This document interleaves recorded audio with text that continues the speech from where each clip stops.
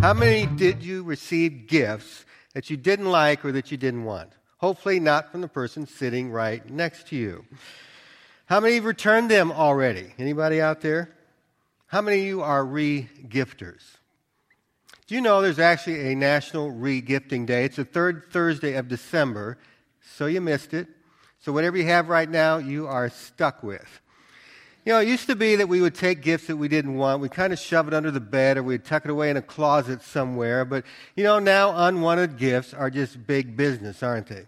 You know, there's websites that are dedicated just to getting rid of them. And not just exchanging them, but now you can get cash for them. We've got eBay, we've got Craigslist, we've got Gift Card Granny, regiftable.com, and the list just goes on and on and on. And of course, with that, out of necessity, certain rules of etiquette had to be established for regifting, most of which you would think is just plain common sense. Like if you're going to regift something, don't regift used gift cards. You know, a $25 card with only a few dollars left on it, not a good idea. Don't regift partially eaten candy or cookies. You know, you get one of those big tins, you open it up, and there's only a few cookies left in it. Kind of in that same category.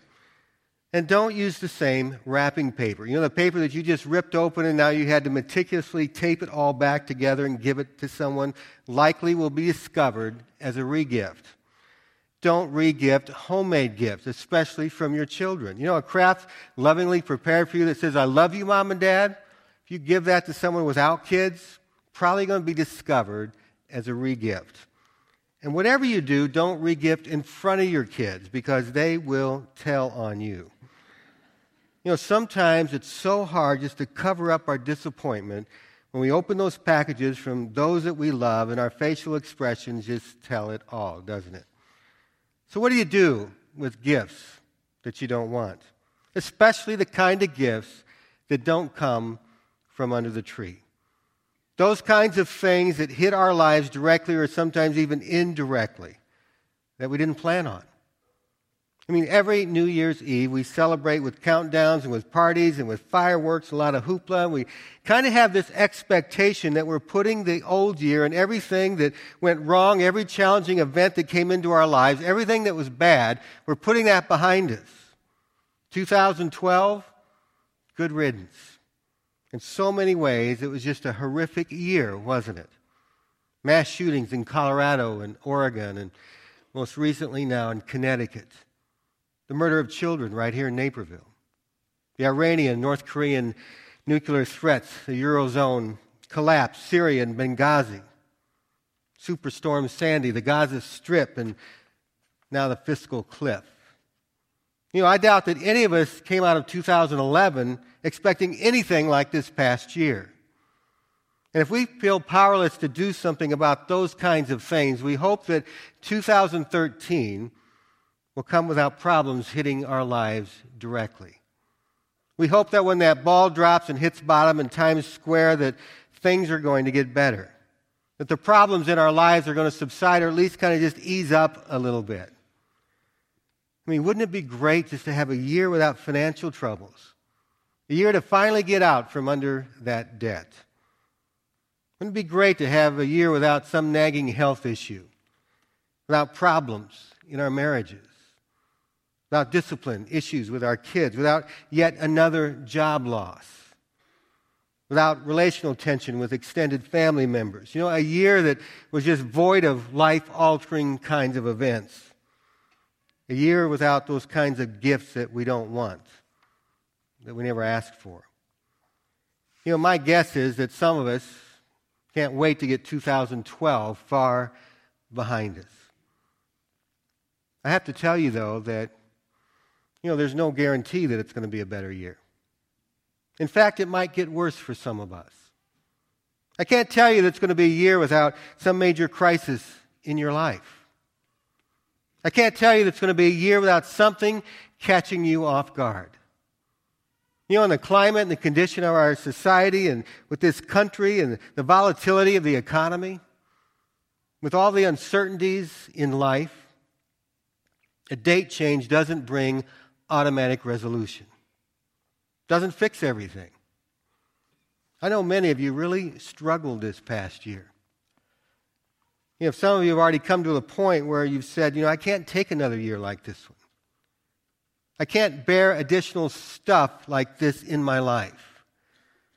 It's been nonstop, and I am pushed to my limits. I don't know what may happen in your life this next year. How you may end up on the receiving end of God's blessing, or maybe on the receiving end of more trials. I don't know how you might get upended and really get challenged in your faith. And you're probably thinking right now, well, glad I came tonight. Where's Pastor Dale? I came wanting to usher in the new year with a message of hope and expectation. We get his back up talking gloom and doom. Well, I just want to be honest about it. Didn't you have some things come into your life this past year that you could have done without? That you didn't see coming? Didn't you have some things come into your life this past year that you just didn't anticipate? Maybe it wasn't a major crisis level kind of thing. Some of you even had those. But maybe it was just a lot of nagging inconveniences. There it was and still is. Let me ask you, what did you do with that in your life? How did you process it? See, it's that kind of stuff that you can't send back or return. You have to deal with it, or let it deal with you. You can't just offload it and dump it onto somebody else. Or can you? I'd like for you to take your Bibles and turn with me to the book of Psalms, Psalm 39. Now, I want to look specifically tonight at verses 4 through 7. Psalm 39, verses 4 through 7. And here David writes, Lord, remind me how brief my time on earth will be. Remind me that my days are numbered and that my life is fleeing away. My life is no longer than the width of my hand. By the way, he's talking about the width of the base of your four fingers here. Not very long, is it? An entire lifetime, he says, is just a moment to you. Human existence is but a breath. We are merely moving shadows, and all our busy rushing, it ends in nothing.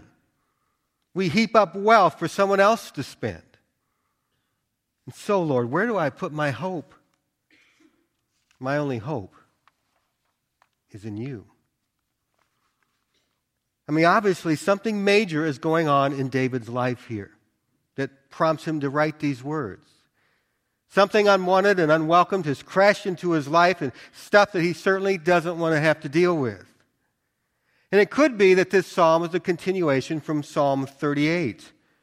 That he's suffering from some kind of affliction and some kind of physical ailment that has just built up and he just can't take it anymore.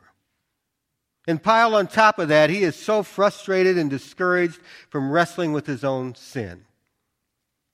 And God has been prodding him on it, and it's just wearing him out. Look at what he says in verses 10 and 11. Please don't punish me anymore. I am exhausted by the blows from your hand. When you discipline people for their sins, their lives can be crushed like the life of a moth.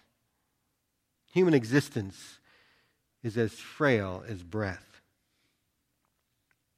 You get the sense here that he's got some issues, that he's really struggling, that he's despairing over life itself. And what's more, he thinks that God has just cast him aside,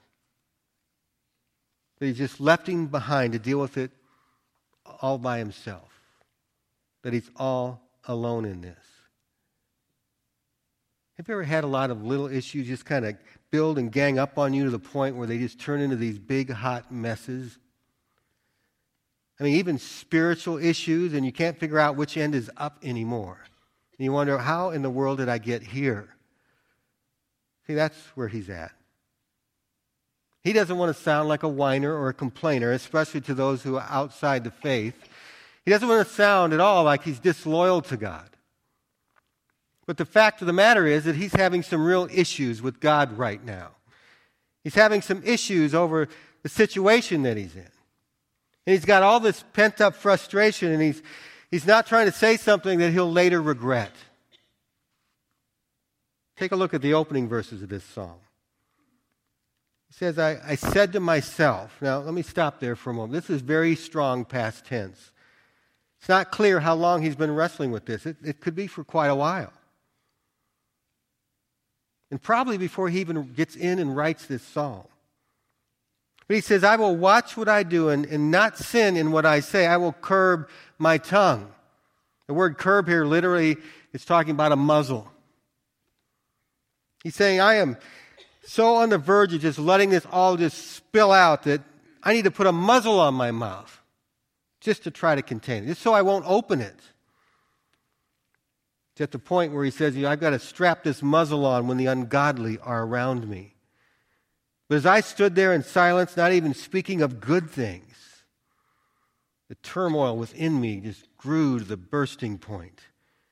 And my thoughts grew hot within me and began to burn, igniting a fire of words. Well, the muzzle obviously didn't help. I just love the Psalms. They are raw. They are edgy. Nothing is held back. We get the brunt of the psalmist's emotional outbursts. I mean, they just lay it all out. Their pain, their anger, their depression, their hurt. I mean, they're questioning God. They wonder at times why He doesn't answer them. Why He doesn't seem to give a rip about them. While He appears at times to be so distant and uninvolved. But just as we get that raw, blunt emotion, we also get their wonder and their praise and their absolute amazement over God. And those swings of emotion often come in the same psalm, especially in a psalm like this. I mean, you can almost see and hear him processing this here in these verses as he works through this tough situation that he's in. And so by the time we get to verses 4 through 7, he's talking all of this out with God, very openly with Him. He's just letting it fly. That's exactly what God wants from him. You see, that's what God expects from him. You see, God wants us just to spill it all out with Him, even though He already knows it. Because He wants us to process our pain and our loneliness and our disappointments that we get in life with a God who so fully and completely understands like no one else possibly can. And He is the only one who can do anything about it. Because even though David is emotionally spent here and is in the dark of how all this is going to work out for him, he knows that no one else but God is able to deliver him. No one else but God is going to provide him meaning and definition to what he's going through. No one else but God is out ahead of him. And no one else but God gives him hope. That's why he says at the beginning of verse 4, Lord, remind me. Teach me. Teach me how brief my time on earth is going to be. Remind me that my days are numbered. Teach me, God. Let me see things how you see them. I've got nowhere else to go. I've got no one else to turn to. My only hope is in you. Years ago, I was taking my family to Wrigley Field to watch a Cardinals and Cubs game. And I was driving in on the Kennedy, and I got off on the Addison Street exit. And as I got off on that exit, there was this homeless man who had walked halfway up the ramp. He was right out in the middle of the street. Cars were just swerving to try to avoid him, and his clothes were just shredded, and he was barefoot, and he looked an absolute mess. You know, I'd seen homeless people there before, but normally they're down at the corner, at least waiting for the cars to stop. But this man really grabbed my attention. Not just in the way he looked, just how desperate he was. Seemingly not caring at all that he could be hit by a car and killed at any minute. I mean, there was no way that anyone could stop where he was and even try to help him if they wanted to. And even beyond that, what impacted me the most was that he was holding up a sign. It was just made out of a torn piece of cardboard like this. And all he had written on it was just one word: hopeless. And I couldn't believe it when I saw that. I thought, what in the world could have happened to this guy? What got to him? What brought him down to rock bottom, to living an almost non-existent life? What unwanted gifts came flooding into his life, where all he had left was just to try to process it with a bunch of strangers out on a tollway ramp? But you know what? I think a lot of us are like that guy. We may not have the shredded clothes, and we may not act out of that level of desperation. We may not walk around with a torn cardboard sign that says hopeless on it. But inside, sometimes we feel just like that. Instead of crying out to God and wrestling with Him and struggling with Him through our pain, we often just blow God off in our anger. We just want to blame it all on Him. We try to process it all on our own. And that usually doesn't work very well. And it can turn us into an angry and bitter person. You know, when you look at the book of Psalms as a whole, do you realize that 70 out of 150 are lament psalms? I mean, that's almost half of them. And we sometimes get this impression that the Psalms are just songs of praise and thanksgiving. You know, everything's great, everything's fine. Praise the Lord. God is good. In fact, the Hebrew title of this book is Tehillim. It means praises. But so many of the Psalms are just like this one, where people are in tears. They're crying out to God. They're disoriented. They're afraid. They're wondering what is going on. They're pleading to God for help. And what really stands out is that with every one of these types of Psalms, except for two, the psalmists end up praising God, often before they have even received an answer from Him. Because they know that in spite of everything else that's going on in their lives, that He is their hope. So these Psalms are written to teach us. They're here to show us, to invite us to process our pain and our frustration and our unanswered questions with Him. See, God wants us to come to Him, even if we are in a complete fog about what He's doing. And you can see the psalmist doing that here. In the middle of this psalm, remind me, teach me, remind me.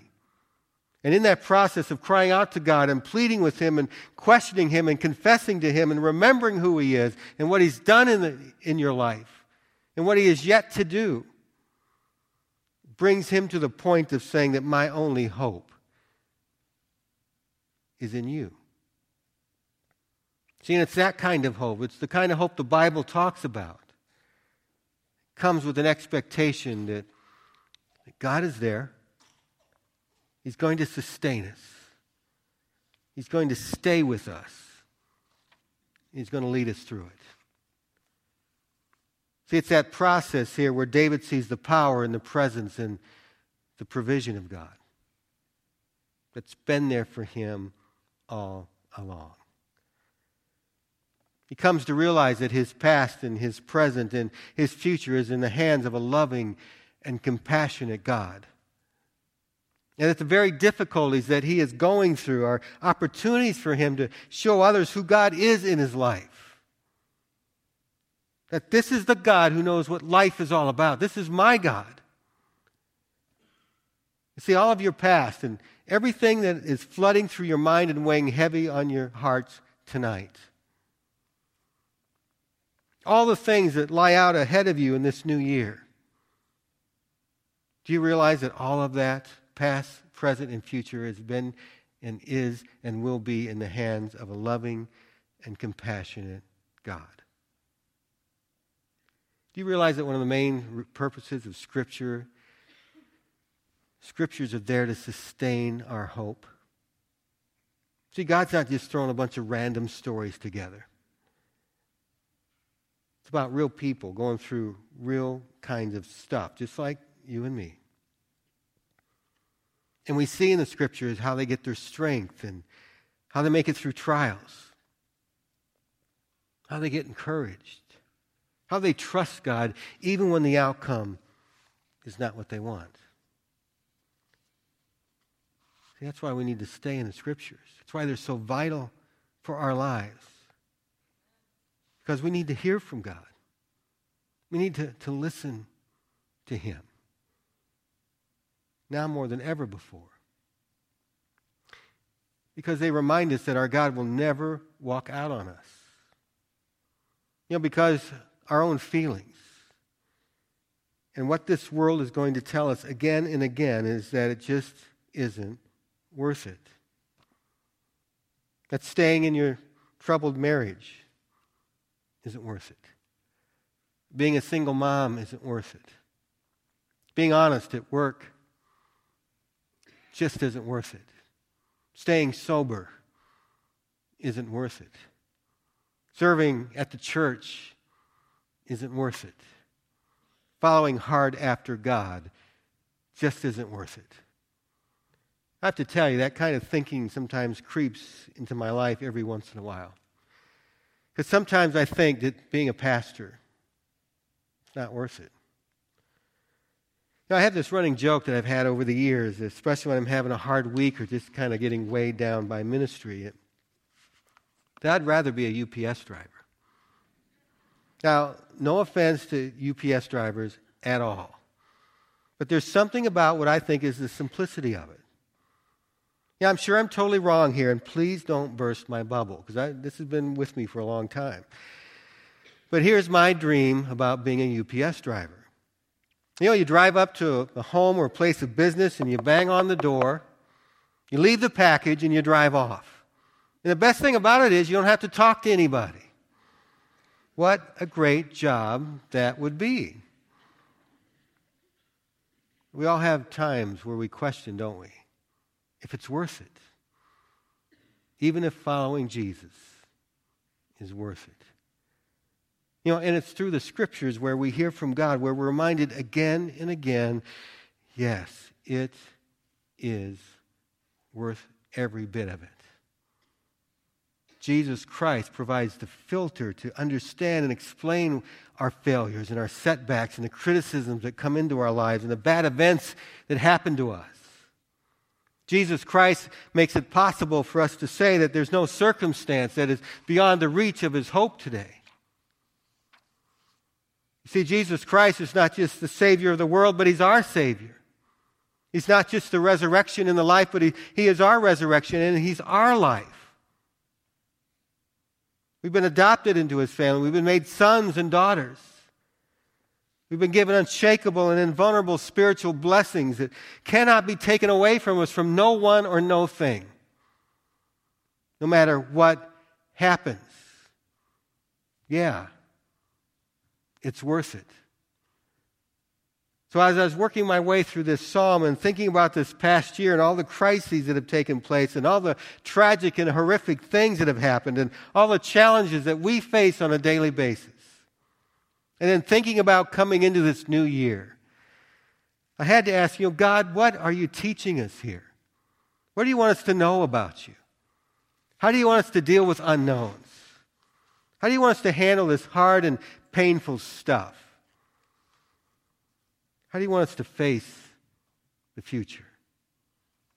The kind of world that we live in today. I think what this psalm and others like it and what God is teaching us is this. I want you to live your life by showing my glory in every single circumstance. I want you to live with intentionality and with purpose to display my glory in every situation of your life. Even to see that every crisis is an opportunity to put Him on display. I want you to live with an expectation that I want to show up and show through your life. regardless of what happens to you. See, David got there. That's where his hope comes from. Because he gets to the place where he recognizes that everything that comes into his life, whether it's been good or whether it's bad, whether he has brought it upon himself through his own personal sin, or it's a result of things that are far beyond his control, that it presents an opportunity for him to trust God in ways that he never had to before, to obey him even when he can't see the outcome, to fall on his knees in confession and exaltation and absolute worship, all to the glory of God. See, he sees that this difficulty is his opportunity to show others who God is in his life, to put God on display. You see, that's what the glory of God is. It's the holiness of God put on display. It's God just bursting through us and shining through us. That is going to get noticed. Back in the early to mid 1700s, Jonathan Edwards emerged as one of the most extraordinary figures in American history. He was a pastor and a theologian and a missionary to Native Americans, especially to the Mohawk. And he ended up being the third president of Princeton University.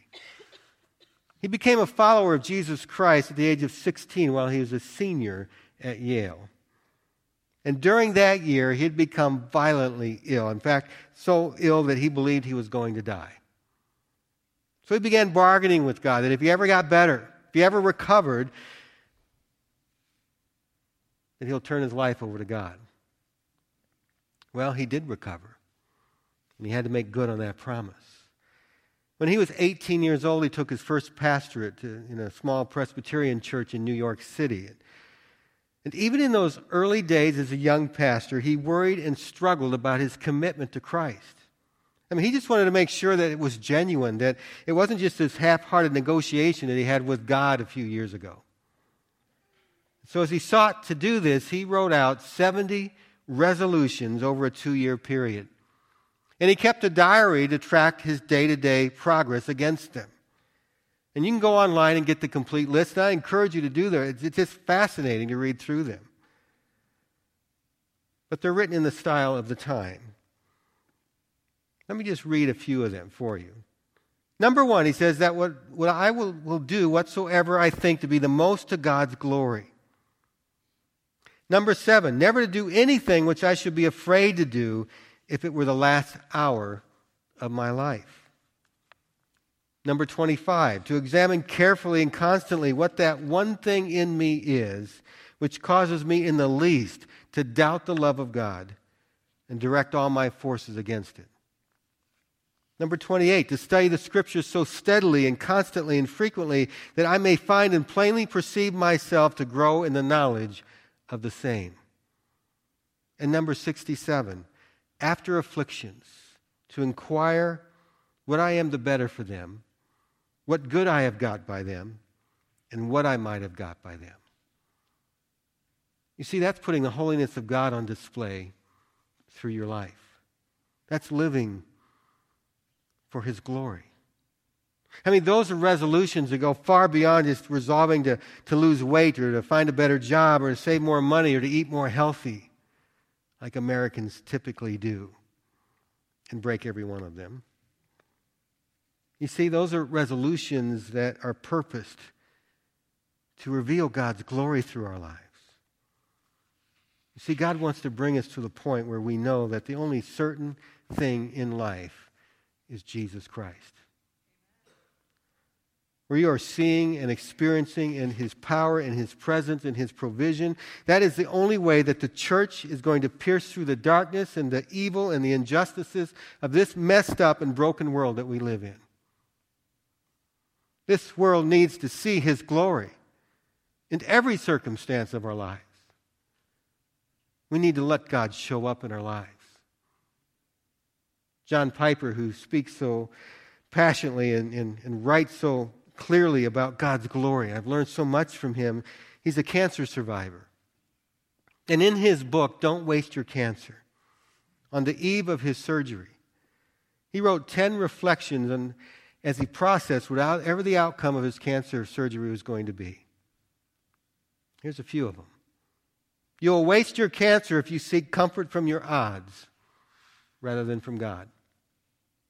You'll waste your cancer if you spend too much time reading about cancer and not enough time reading about God. You'll waste your cancer if you treat sin as casually as you did before. You'll waste your cancer if you fail to use it as a means of witness to the truth and to the glory of Christ. You see, God wants to be on display in our lives regardless of what hits us. He doesn't want us to waste anything that comes our way. He wants us to learn how to trust Him through it. And what's so powerful about this psalm and others like it is that it shows that believers struggle just like everybody else. That we get the wind knocked out of us at times just like everybody else. That we get cancer just like everybody else. And that we die just like everybody else. But we can show everybody else the difference that Jesus Christ makes. We can show His glory. See, my guess is that some of you are getting a little tired of your same old routine. You go year after year and you come to the end of another one, like we are now, without seeing any measurable difference or change in your life. You don't see your faith growing any stronger. You don't see your response to crisis getting any better. And maybe you haven't seen the power of God at work in your life for a very long time. Do you really want to go into another year like that? When I was 18, not more than a year in my walk with Christ, I was asked to teach a Sunday school class for older adults at my church. And I was just scared to death. I'd never had done that before. I mean, what could I possibly teach a group of seasoned churchgoers who had so much knowledge of the Bible, far more than I did at that time? And as I began to teach that class, I quickly discovered that many in the class knew far less than I did. And that just surprised me. In fact, it shocked me. Because I'd seen that so many of them had just ended up with their lives being just consumed by complacency and by criticism. I discovered that they wanted me to teach because they hadn't been around a new believer for a long time. It's kind of exciting for them. Now, I remember thinking at the time, is that how I'm going to be when I get to be their age? In fact, I'm there right now. Is that what the Christian life is all about? Is that what I should expect? Is that what it means to follow Jesus? Is that what it means to follow the Savior and Redeemer of the world? And to do it so unenthusiastically. See, that just didn't add up for me. You see, we don't know how much time we have left. Psalmist, he didn't either. But we need to invite God to remind us, just as he did, that my days are numbered and that my life is fleeing away. See, the window of time when you have the opportunity to do something great for God, it's closing. When you have the opportunity to do something that will make kingdom differences, that will carry with it eternal weight. When you have the opportunity to put God's glory on display through your life. I don't know what's in store for us in 2013. But I do know this, that Jesus Christ is our only hope. Let the world see him through your life. Let others see him in your life. Let others know the difference that he makes because of your life. No matter what happens. All to his glory. Let's pray together. Our Father, I don't know what's going on in the lives of everyone here.